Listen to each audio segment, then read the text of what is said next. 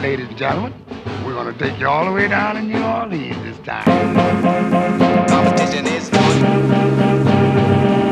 Competition is on. Competition is on. Competition is on. Competition is on. Competition is on. Competition is on. Competition is on. Competition is on. Welcome back, everybody, to another episode of Hard to Paint with David Grubb. And as you know, on Wednesdays, we do the Dome Patrol with my friend Ross Jackson, and he is here with me. Today, I just will give you this straight up from jump. You know, there's going to be football. We'll get through that stuff. But there's a lot of other things for us to discuss because yesterday was a very interesting day. I don't know yet if it's historic, Ross. I don't know if I want to say that yet. Right. It was a very interesting day in our country. And, you know, go to Minneapolis and get the verdict in the Derek Chauvin case. And I don't want to call it the George Floyd case because George Floyd wasn't on trial. It's Derek Chauvin's responsibility. Right. And he's found guilty on all counts. And to lead you into this, I think the most telling part for me was watching his face. Mm-hmm. As the verdicts were being read, to watch his face and the absolute shock, the disbelief that the system had turned against him in this regard.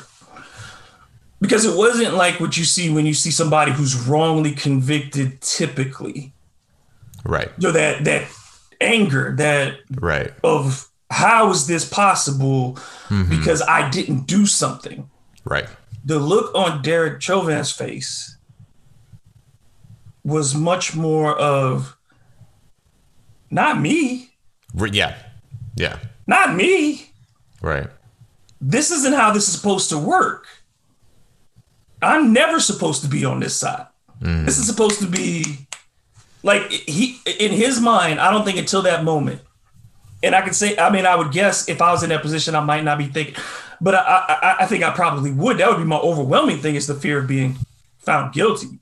Right. But it seemed like up until he heard those words, that fear had never reached his soul. It was as if he had never considered it a possibility that he would be protected. Yeah, I mean, and the thing that goes right along with that is that he wasn't alone in that thought, right? Like, many of us were prepared for him to walk. Many of us were prepared for nothing to come of the murder of George Floyd.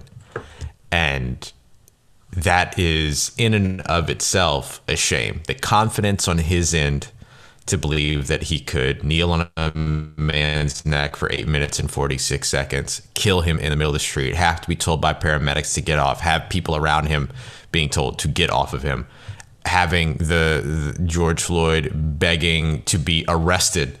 He was begging to be arrested peacefully, as opposed to have 4 officers hold him down with one with a knee on his neck for almost 9 minutes.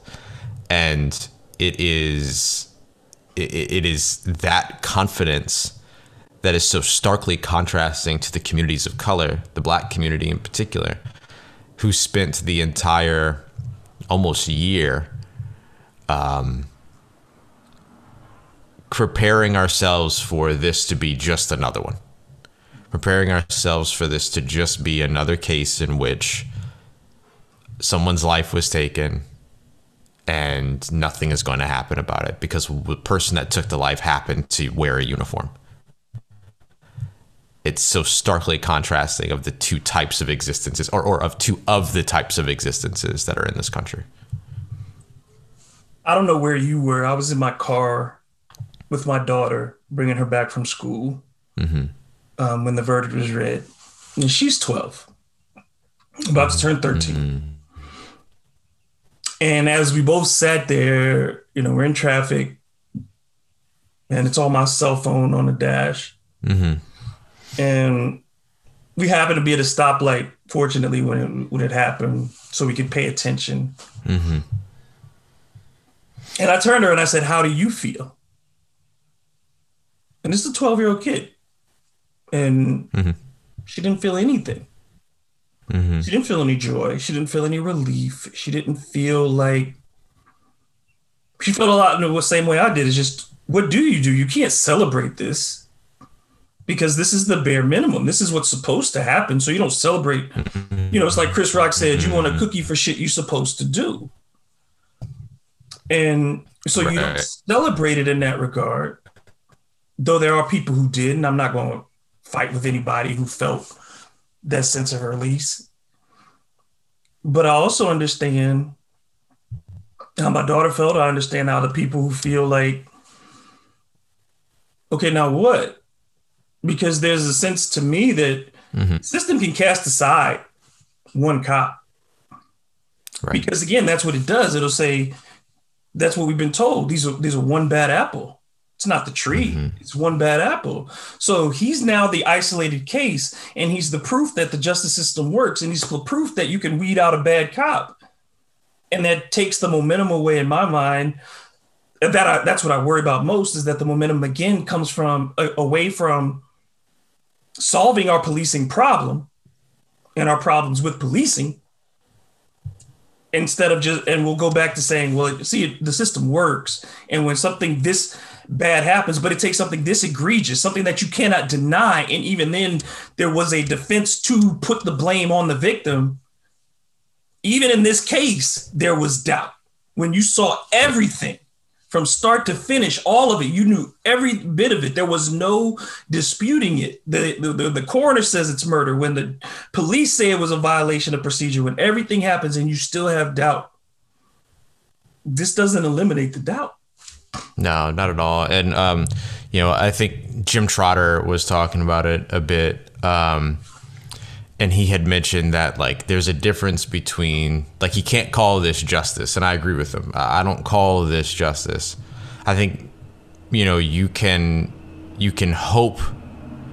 I mean, I've seen people say, too, that they hope that this brings some peace to the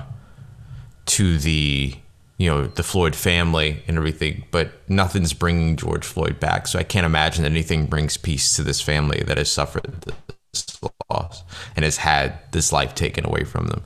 And so even that feels empty. But this idea that justice was served in this trial, I don't go that far with it. I likened it to like scoring a point in a tennis tournament. You know what I mean? Or scoring, or Serena scoring her first point. You know what I mean? Like, there's a big difference between this one small, what is still a remarkable and is still a palpable difference from what we've seen, right? Because we've seen it on video before. We've seen it undeniable. We've seen Rodney King get beat by 4 policemen. We've seen,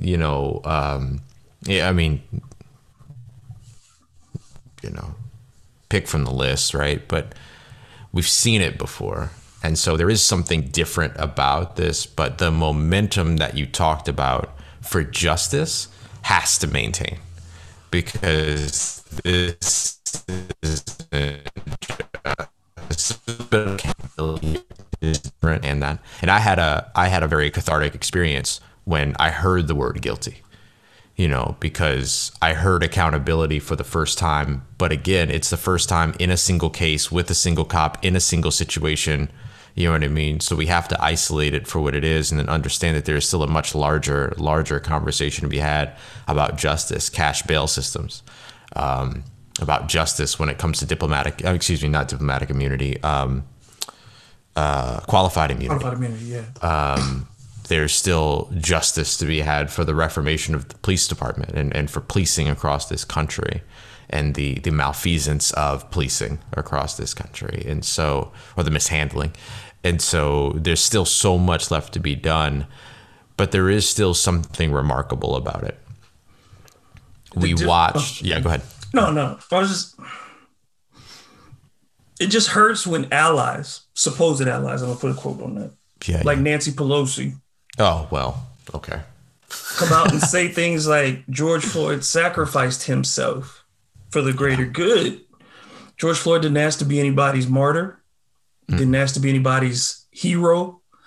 didn't ask to be anybody's symbol. And I think that that's a mistake that people keep making. And this is that they want to keep saying that we wanted George Floyd to be our hero and we want him to be this symbol. No, Martin Luther King laid his life down willingly. He knew what the cost could be, the price that he could ultimately pay. George Floyd was a dude going to a store. Right. And he just wanted to live. Yep. It's that simple. He and Eric Garner and like you said, the countless others, they didn't ask to be anybody's hero. They didn't ask to be on a list. They didn't ask to be a hashtag. They didn't die for something. You know what I'm saying? They didn't choose that path. Right. So when you say that, what you are saying is that is a conflict that George Floyd was engaged in as part of the struggle for racial equality. And that's not what he was doing. No. There is no conflict on George Floyd's part. That was just a man trying to live his life. The police are the problem in that regard. And so you're saying he's now a symbol for you? No.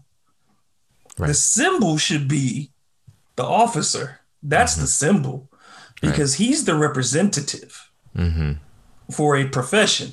George Floyd is not representative for all of us, but he is at the same time because he is any of us. Right.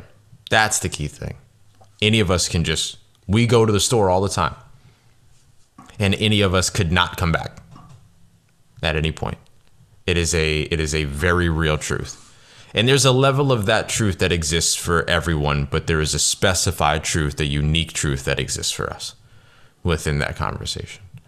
And so, yeah, to hear somebody say that George Floyd gave his life or I've seen people like thank George Floyd and everything. And it's just, and it's stuff that's coming from outside of the community, right? It's stuff that's coming from, as you mentioned, allies that don't really understand how this works. And you don't thank George Floyd for being murdered. You don't tell George Floyd, or you don't tell the people that George Floyd died for them when he was murdered. And especially after an actual murder conviction was handed down, right? The Las Vegas Raiders went the way other route and went the we've solved racism route. And that is too much. That is the first topic that we were discussing in terms of, this one thing happened, this one point in the tennis career happened, and now everything is better, everything is solved. No, I can't breathe. In fact, that was very evident that we didn't for 2 weeks. I mean, we haven't for our years of life, but it was very evident that no, we could not at the moment, because we were programmed we've been programmed over and over again by our exposure to all of this, that this was not expected to go the way that it did. And that in and of itself is a problem. And that in and of itself means that no, we cannot breathe, because this is just one. And 15 minutes later, there was another. A 15-year-old who asked for help. Again, was calling the police for help because she was being abused by someone in her home. Right. And gets shot 4 times in the chest. And she's 15 years old. And again, I look at my daughter who's about to turn 13. And she's a tall girl. But to me, I don't see a single angry thing about her. But that doesn't matter. I know that. And she knows that. And I don't think people understand what kind of responsibility it is to give a child. Right. To understand at 10, 11, 12 years old that you are not seen as a kid by the outside world. Right. That you are an adult and you are a danger. Yep. And those kinds of things. I mean, like you talk about the Raiders, the Knicks were horrible in their statements. A lot of companies were really bad. Didn't need to say anything, quite frankly. Didn't need to say anything at all. Didn't need to say anything at all. The NFL itself, again, don't start flaunting stuff that you haven't done yet. Right. It's literally a touchdown dance. They started high stepping at the 20. Right. And you're not in the end zone, NFL, by far. You're still on your own 20. Right. For real. And to see this, I think that's I'm glad that there are players in these leagues and in the WNBA and the NBA and the NFL who are going to keep the pressure on. But again, it's a deflection too, because you get to turn again outwardly and say, look, that's where the problem is. It's not in us. It's over there. And we're okay over here. We support everything that's going on. We're happy. We're good. But we're still not seeing the evidence of those things. And you want us to keep waiting. And everyone who says, and I understand again where it comes from when you say it's another step. Man, we've been taking these baby steps for 400 years. And how do you ask people to be patient when they were talking about life and death? How do you ask me to be patient? How do you ask me to be understanding when it happens again? And in the period of the last 2 weeks, we've had 2 people shot. And then the day of, you have a kid shot, and this stuff doesn't end. So it's like we just finished one and we're going to roll into the next cycle. It never ends. And that, to me, is what we should be focusing on, because when the media goes out there and is like, man, this is a moment, this is a turn in our justice, like you said, it's one case. If you're a kid and all semester long you've been getting D's, and on one test you get an A, your average is still a D. Still got a D in that class, fam. Yeah. So you passed one test, one, and it's really not even a hard test. You got an open book one on this one. Mm-hmm. You didn't have to think about this one, really. And so when it gets hard, when the lines aren't as clear and you have to do some soul searching and make a tough decision, what decision are people going to make? Because you didn't change the system. You took one guy out of it. And it's the same thing you could say in the reverse when we talk about crime. Arresting people and putting them in jail doesn't stop crime, because there's still people who are the conditions that lead to crime are still in the outside world. So if you haven't changed the interior of policing, if you haven't changed the interior of the justice system, just removing that one guy doesn't change the mechanism. I love the analogy of once you've had a semester full of D's and A doesn't really help you. Like, I think that's a perfect analogy, because you look at this and you look at the policing system across the United States, or the systems of policing, which are in and of themselves systems of oppression, or birthed by systems of oppression. You look at those units, so those entities across the United States, and there's not a single place that you can point and say, look at the great job that they're doing, or look at this reform, or look at there are places you can see efforts. You can see efforts in Camden, New Jersey. You can see efforts in community policing. I'm not interested in community policing personally. I don't like that idea at all.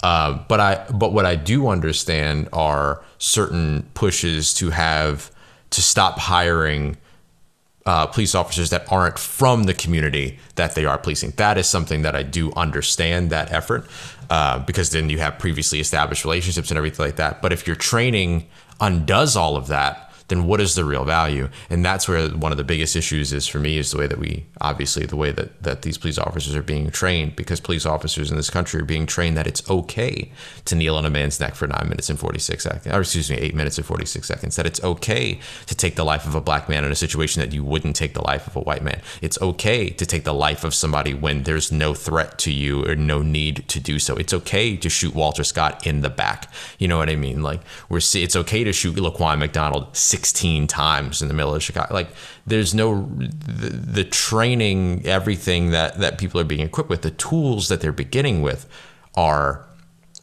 inherently, I guess I'll use the word incorrect. I want to use a stronger word, but I won't. But they're inherently irresponsible. They're inherently biased. They're inherently subjective or objective in a way that is dangerous to communities of color. Like, and everything is inherently disproportionate because of that. So you can try to have all of these efforts that you want to have, and all these little initiatives that you want to have, that people love to include in their little statements and everything, to remind you that they have, a social justice coalition and everything and all that. But if you're not really addressing the groundwork that you're providing people that lead to systemic issues and the systematic multiplication of those issues, then you're not actually interested in doing anything. You're not actually doing anything because you showed up at the end and made one right decision. If you're not helping from the catalyst, from the impetus of all of these things, if you're not making the appropriate adjustments to keep people's lives safe, then you can't turn around and say, look, George Floyd's life mattered because we convicted X, Y, and Z. No, if any person, it's not just George Floyd, it's all these other names that we've mentioned already, and all the countless names to go along with it, as well as those of us who are yet to be victimized to that extent. Not to say that those of us, because I think we've both had our experiences, but we've yet to be victimized to that extent. It doesn't mean that we won't be. But if those lives matter, right? We talk about Black Lives Matter. If those lives matter, then we would start addressing the actual catalyst for this system of hatred and where it originates from, and reform all of that, change all of that. You can't just show up at the end of the game and say, I contributed.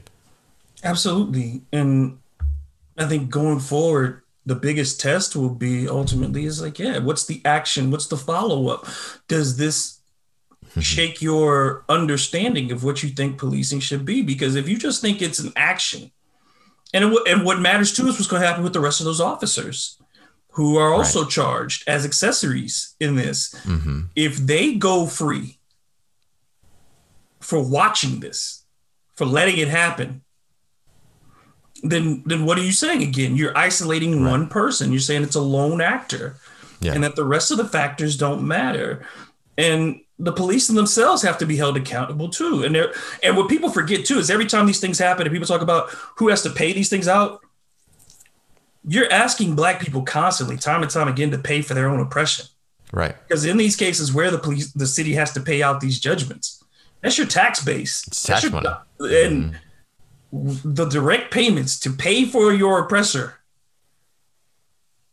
you're paying on both ends. Right.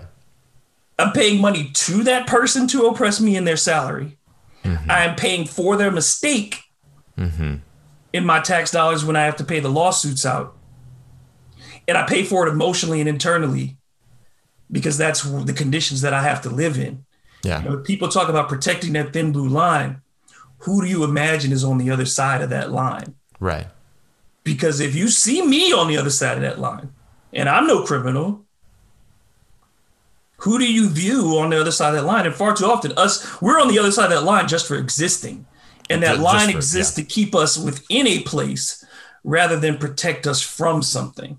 It's to keep you right where you are, stay there. And we're going to do enough to make sure that your issues don't get out into where the good people are. And that in and of itself, if that's how policing works, and that's quite frankly how it's always been to me, and I'm a person who grew up in middle class neighborhoods and I could see that. Right. Then if that's how policing works, then that fundamentally tells you it can't work. It's adversarial from jump.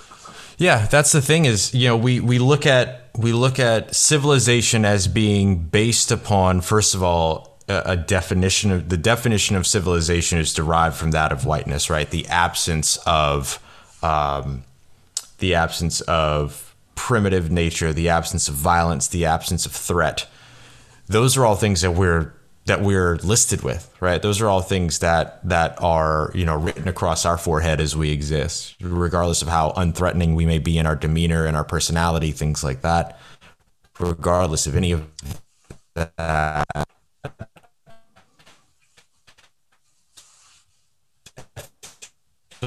or is dependent upon the exclusion of us, right? Who is it that's charged with weeding out violence? Violence and threat and all of that. It's this policing system, and it's this policing system that's operating under a system of oppression and when we talk about systems of oppression, what we're talking about is violence against people that's non-contingent upon transgression, right? If someone transgresses, i.e. provokes violence or chooses violence in that situation, that is a different category than what we're talking about with oppressive nature.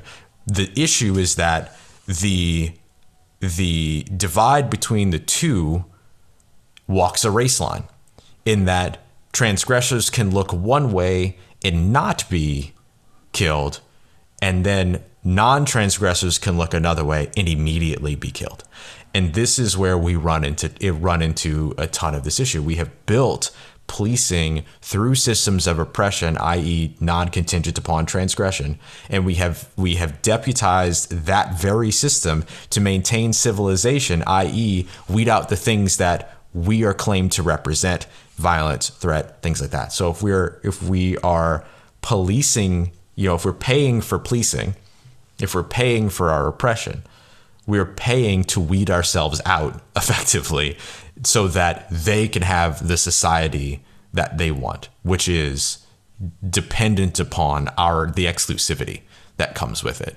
And this is the cycle that we're stuck in. And this is why we can't look at one case. We can feel catharsis about it. We can feel relief about it in that moment, in regards and contextualize within that one specific situation and within that one specific focus. However, we have to broaden and we have to maintain momentum in terms of what this means at the larger nature of what we are stuck in a cycle of. In this cycle of oppression, how do we look from outside of it and try to reform it, try to demolish it, try to change it, whatever it is? There's still so much work to be done on that front that it's not time to celebrate at this time.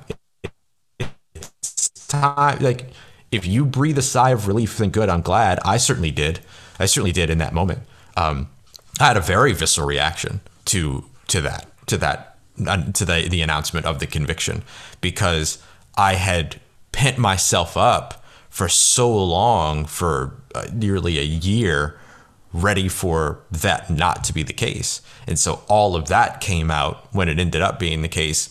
But then you recenter, then you refocus, and there's still so much more left to do, because we're stuck in a cycle that promises us civilization, while also being the factor that hangs in the balance between maintaining a civilization that is defined by people that don't look like us. We scoreboard, and it turns into scoreboard watching, because some people call it the oppression Olympics, and then people say, well, look, there's one for us. The ledger is still like that. George Floyd doesn't make up for all those things. It doesn't end all those things. It doesn't make us forget all of those things. And I think that's, it doesn't bring anybody back either. And people will make it analogous to the OJ, verdict, and be like, well, look how he's, reacted. Again, the OJ thing wasn't about OJ, and George Floyd ain't about George Floyd, unfortunately. Right. It is. I mean, at the center of it. Yes. In George Floyd's case, his humanity is at the center of it for us. But it's the micro versus the macro. OJ in the micro, you could say it's an unjust verdict. But in the macro for Black people, it was, we can manipulate the system the way you do. Mm-hmm. A rich Black guy found a way to manipulate the system the way you do. That was that case. Right. But in this is about the daily life. And I think that's the part of it, is that the macro part of it doesn't impact people across the country, Black people across the country, other than to say, for a minute, like you said, for that 1 minute, you could go, but the race ain't over. You got to start running immediately again. You have to pick the baton right back up and start running. You got to get a splash of water on your face. That's it. Yeah. And you got to keep going. The marathon continues. Quite literally. Yeah. And I think that's something, if you come away from it and you can walk away today and you're like, man, America is living up to its promise because of yesterday. If that's how you feel today, then you missed it. You missed what yesterday was supposed to mean. What yesterday was supposed to be was further indictment of the system and not confirmation that it works. It was supposed to tell you it's broken. Right. That's the message you're supposed to receive from that, is that it should never get to this place. Because as you said, justice is not punishment here. Justice is George Floyd going home alive from that store. That whatever his interaction, let me not say confrontation, whatever his interaction should have been with law enforcement in that regard, it should have never been physical. It should have never ended the way it did. That would have been justice. At that moment, this is all now vengeance, quite frankly. This is Right. how the system pays for the loss of life. So that's vengeance. That's payback. That's not justice. Yeah. No, I'm completely with you. And then to hear police unions talk about this being an attack on American policing, like how terrifying is that? That we call what Derek Chauvin did, we call that American policing, the way of American policing. Like these are the things that have to be weeded out. These are the things that have to be. These are the victories that are a long, long way away. And we have a lot of work to do before we're able to get to that, because it doesn't come down to us, right? Like we can't make those changes. Nope. We have to convince the people that can make those changes to make their changes. But if what we see is oppressive practice, they see as the American way of policing, we have a very, very long way to go. Yep, absolutely. Let's transition now, because we could do this for a while, and and I know y'all can't see, but I just needed to kind of above all else, man, I love you, and I'm grateful to see you right now. Yeah, before we got on, I told Ross that I was a little bit under the weather. I started feeling a cold yesterday, and I didn't know if I was going to do this today. Last night, I was thinking, like, maybe I'm not going to do this. But if it weren't Wednesday, if it weren't you on the other end, and knowing that I was going to have this conversation with you, I don't think I would have done it today. Because I know that I can get excited, agitated a little bit. And I know that you will come to me in a place of calm, even if you are upset. Right. There's a level of maintenance that I aspire to, of composure. And so I needed to talk to you in that regard. I knew that it would help me, because I can be piss and vinegar, and that you know what I mean? And I didn't need all piss and vinegar. It's not good for me. It's not good for me. Right. So to have this conversation with you is actually my process. You know, it actually helps my process, because to do it with my family is one thing, but brother to brother, to get to do this, there's a different conversation to be had, and a different level of empathy and shared experience there. So yeah, this was important to do this today, and I'm glad that we got to have this. And I think it was important. I think it's important for whoever listens to this, whether you agree or disagree or whatever, just to know that this is honest. Right. And these are conversations that can be had, doesn't matter if you're talking about sports, like, then there are things bigger, and sometimes stuff steps in and you're like, this is what we're talking about today. Like, you can have these conversations within your own arenas. And it carries over. I mean, you know, we talk about the impact. We talk about these things and how they carry over. And this was a point of discussion for Stan Van Gundy. It's a point of conversation for players and coaches and every different level. And because these things do infiltrate, because these are people. And I think that's the part we have to remember too, is that athletes, we have to continue to remind ourselves, and it's sad that we do, because it's almost as if it's the same fight for our humanity, is that with these athletes, these are human beings who take these things to their places of employment and have to live with these issues as well, and perform on a daily basis, knowing full and well that the rest of the world is going on outside them. Right. And you know, so I give those athletes their credit to go to work yesterday as they did. And those professionals in every walk of life, every person who had to go, who carried that burden yesterday and who carries it today to keep soldiering on. I mean, that's what we do. And that's what we do. And quite frankly, it's necessary, but it's tiring. It's very tiring. It's very tiring. It's exhausting. It's exhausting. Like, to have to do that and everything. And, you know, I was supposed to do a live show while that verdict was being read, and Dylan Sanders and I would do a show over at Full Press Radio, and thankfully we have a supportive staff there to where we can just say, you know, to where we were able to say, we're not doing the show, and you know, we pick up and we soldier on. Like, I still did Locked On Saints last night and stuff like that. I still put out, you know, shows and pieces and stuff like that, but I wasn't going to do anything that was going to distract from that time. from that. And when I call it a moment, I literally mean it as a moment. I'm not trying to elevate it to anything that it doesn't need to be, but like there was no way I was, first of all, for my own like self-preservation, I was not about to be live on air on camera when that was read one way or another. But at the same time, we have to pick and choose sometimes where we take up space, everything. And in that situation, I chose not to take up space, but we do continue to soldier on, right? We pick up, here we are the next morning, less than 24 hours later, and everything, having conversations about it, talking about this in the time that we have. And it is exhausting. It is exhausting because, not because we're getting the work done, conditions we have because there was no murder, and therefore we're having similar conversations. We're talking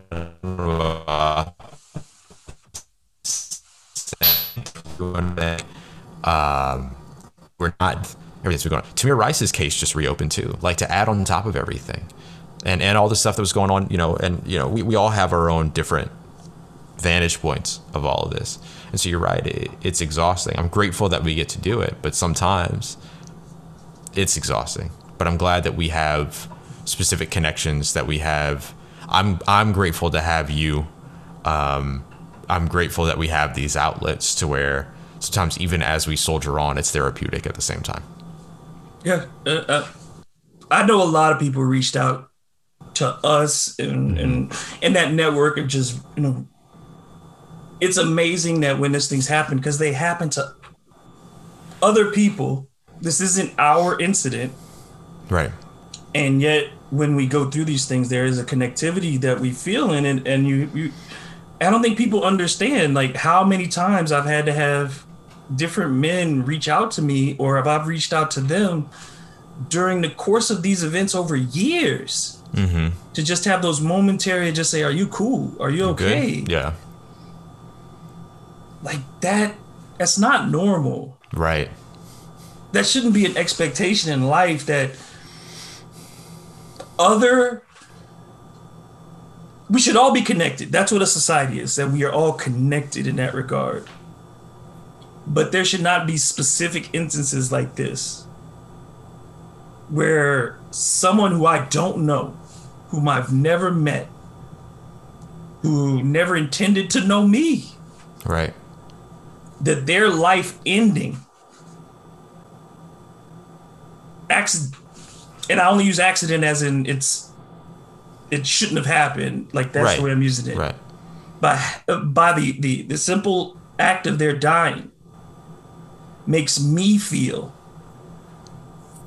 a range of emotions other than the simple part of a human being feeling lost, that another human life is lost.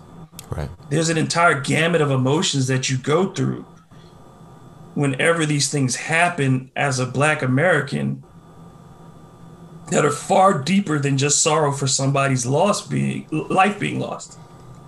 It is a personal thing. It really, it feels personal. It feels common. It feels almost inherent in your existence as a Black person in this country, that nobody has to tell you that what that feeling is like or how to cope with it, because you learn it very young. You said my mother, like I said, I'll point this out every once in a while, that my mother grew up in Birmingham, Alabama. She knew the little girls who died in the church bombing. And now think about that. My mom was just a kid. And that's what she grew up in. Right. And, you think about then the generation before that, my grandfather, our grandfathers, our great-grandparents, and you think every other time where a kid had to figure it out, how to deal with those things on their own. And here we are still, and we're still teaching our kids, but they're having to figure this out on their own too, on how to cope with this emotionally and how to deal with that. And it's that part of it too, like that continuous cycle of this is in our blood. It's in our DNA. It is literally there. It shapes how we view ourselves, and it shapes how we live our lives. And that is if as a human being you don't understand the tragedy in that, Right. for any person, whether it's race, whether we're talking about sexuality, whether we're talking about whatever the thing is that keeps you isolated in society, that feeling. And we should all know that other feeling. We've all been other at some point. We should have all been. At some point in life, you've been treated as an outsider. Yeah. Now just imagine that every day, everywhere you go. Right. In every venue, you're told this is not really the place for you. And even if we find one, it'll be adjacent. It's not really in the building. You kind of get the view, you get to see the thing, but you never quite get to touch it. And every once in a while, we'll let somebody through to let you believe that it works, that everything is good. We'll let one pass through. But generally, the closest you'll ever get is the periphery. You get to be adjacent to power. You get to be adjacent to justice. You get to be adjacent to freedom, but you never really get to experience what those things are. Yeah. Yeah. Life should never be navigation, and existence should never be trespass. And unfortunately, those are the realities that we live with constantly.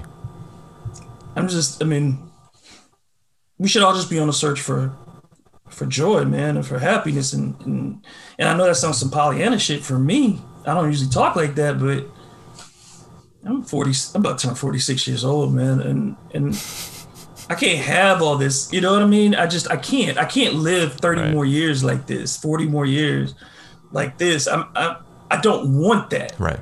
And I don't want that for you, and I don't want that for anybody. I don't want anybody to live like that.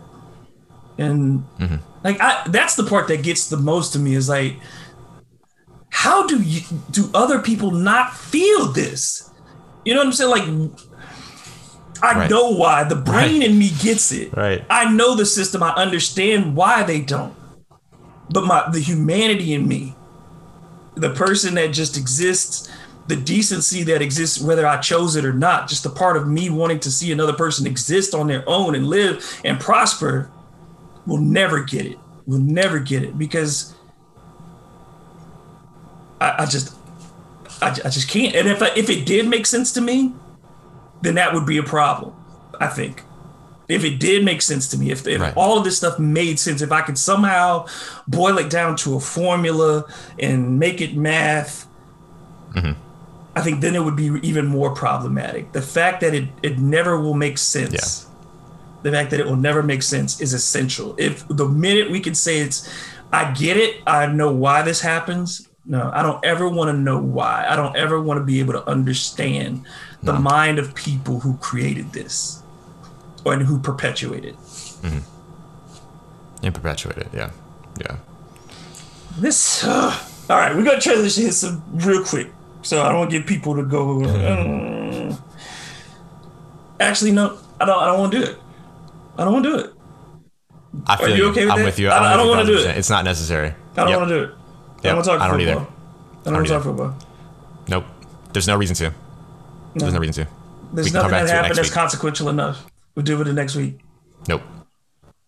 Brother. And in fact, nothing could have happened that was consequential enough. No. We'll come back to it. There's no reason to. Man. There's no reason to. I very much appreciate the conversation that we had today. And if this is the conversation that we have, I'm proud of it. Look, I love you, brother. I do. Love you too, man. And this has been an incredible 1.5-year journey that we've been on. And I don't know where these roads are going to take either one of us. But and we do this every week, and I don't know if people think we have a bro love fest or something. But I mean, I'm at a stage. You know what I mean? Hey, I am not going to. I don't have to worry about cool points. I don't have to worry about. I'm confident who I am. I ain't nobody got to check me on nothing. But these things always remind me, and every day reminds me, quite frankly, that this should all be gone in a minute. And if this is the last, I don't know if this is the last conversation that you and I could ever have. I never know that. Exactly right. A friend, foe, whoever. Right. And neither one of us might not be sitting here next Wednesday. Both of us might not be here next Wednesday. But I whenever we have these conversations, whenever I do these with people who I have a good relationship with over time, I can't not tell you that I love you and I respect you and I care for you, because you might need to hear me say that. You might not, but I need to say it because I have to. It's important to me. It's important to me that I let you know, and that I got you, and I'm here with you. And as we go through this, we go through it together. And win or lose, man, you're my brother, and I love you. Very same to you, man. You're my brother. I love you too. I see you. We're here, brother. And how long we're here remains to be told. But right now we're here, and that's what matters. And I hope that hopefully maybe it inspires them to go and say it to somebody else too, because we should. It's just like you said, it shouldn't be necessary, but it is necessary. So check in on your people, make sure everybody's good and everything. And to the long road ahead, man. Like we have a lot left to do, and there's a lot left to do, regardless of what arena you want to put the context of that in. And I'm just grateful that our paths came together and that our paths remain together moving forward. Yeah. We'll do this again next week, as we do. We'll talk whatever we talk about then. It'll probably be football. But I don't make no promises. It's my show. I'll do how I do with it. That's right. You're damn right. This is hard in the paint. This ain't easy in the paint. No. This is hard in the paint. We're here. I don't know what the color's gonna be, man. I don't know. I don't presume that it's gonna be a pastel. It might be some earth tones. It might be, I don't know. Every day the brush is different. So that's right. But thank you for having this conversation with me. And again, I hope whoever listens to this, we'd be happy to take your feedback. If you have questions, if you have comments. Yes. This is one of those ones that, absolutely, any one of them, but this one in particular, please, if you got something that you just want to know, this is, like we said, the importance of this is not just to have these insular conversations, but to have them externally, to have difficult conversations with people. And quite frankly, there's a large section of our audience who may not understand some of this. And that's not a bad thing if you don't. If you're confused, and I'll say this, my dude, Dave DeCorvier. Love him. D squared. My producer, the dude who brought me on, got me on. And when we stopped doing the radio show, one of the things he told me is like, I never would have considered half the things we used to talk about before you came along. And it's just different. And Dave is ice cold. That is my dude. Like, you ain't never gonna tell me nothing about that dude. That is my man. But in his life, he gonna tell you he didn't have the same experiences, and he couldn't. But dude is open, like you say, I don't know what I don't know. And so we'll talk about it. And I think that's the attitude we all have to have, whether it's, whatever your perspective is. I don't know what I don't know. The wise man knows how little he does know. And I think that's where we want to come from, man. Because we're not geniuses over here. We're just people. And we're just talking this out. We're talking it out. Like, quite frankly, that's what we're doing. Man, I ain't gonna do no plugs. I ain't gonna do none of that. Nah. This is for us. This is for the people, but it's not about the platform. No. So, for Ross Jackson, I'm David Grubb, and I want to thank y'all for listening. And this has been On the Paint. We'll be back again soon.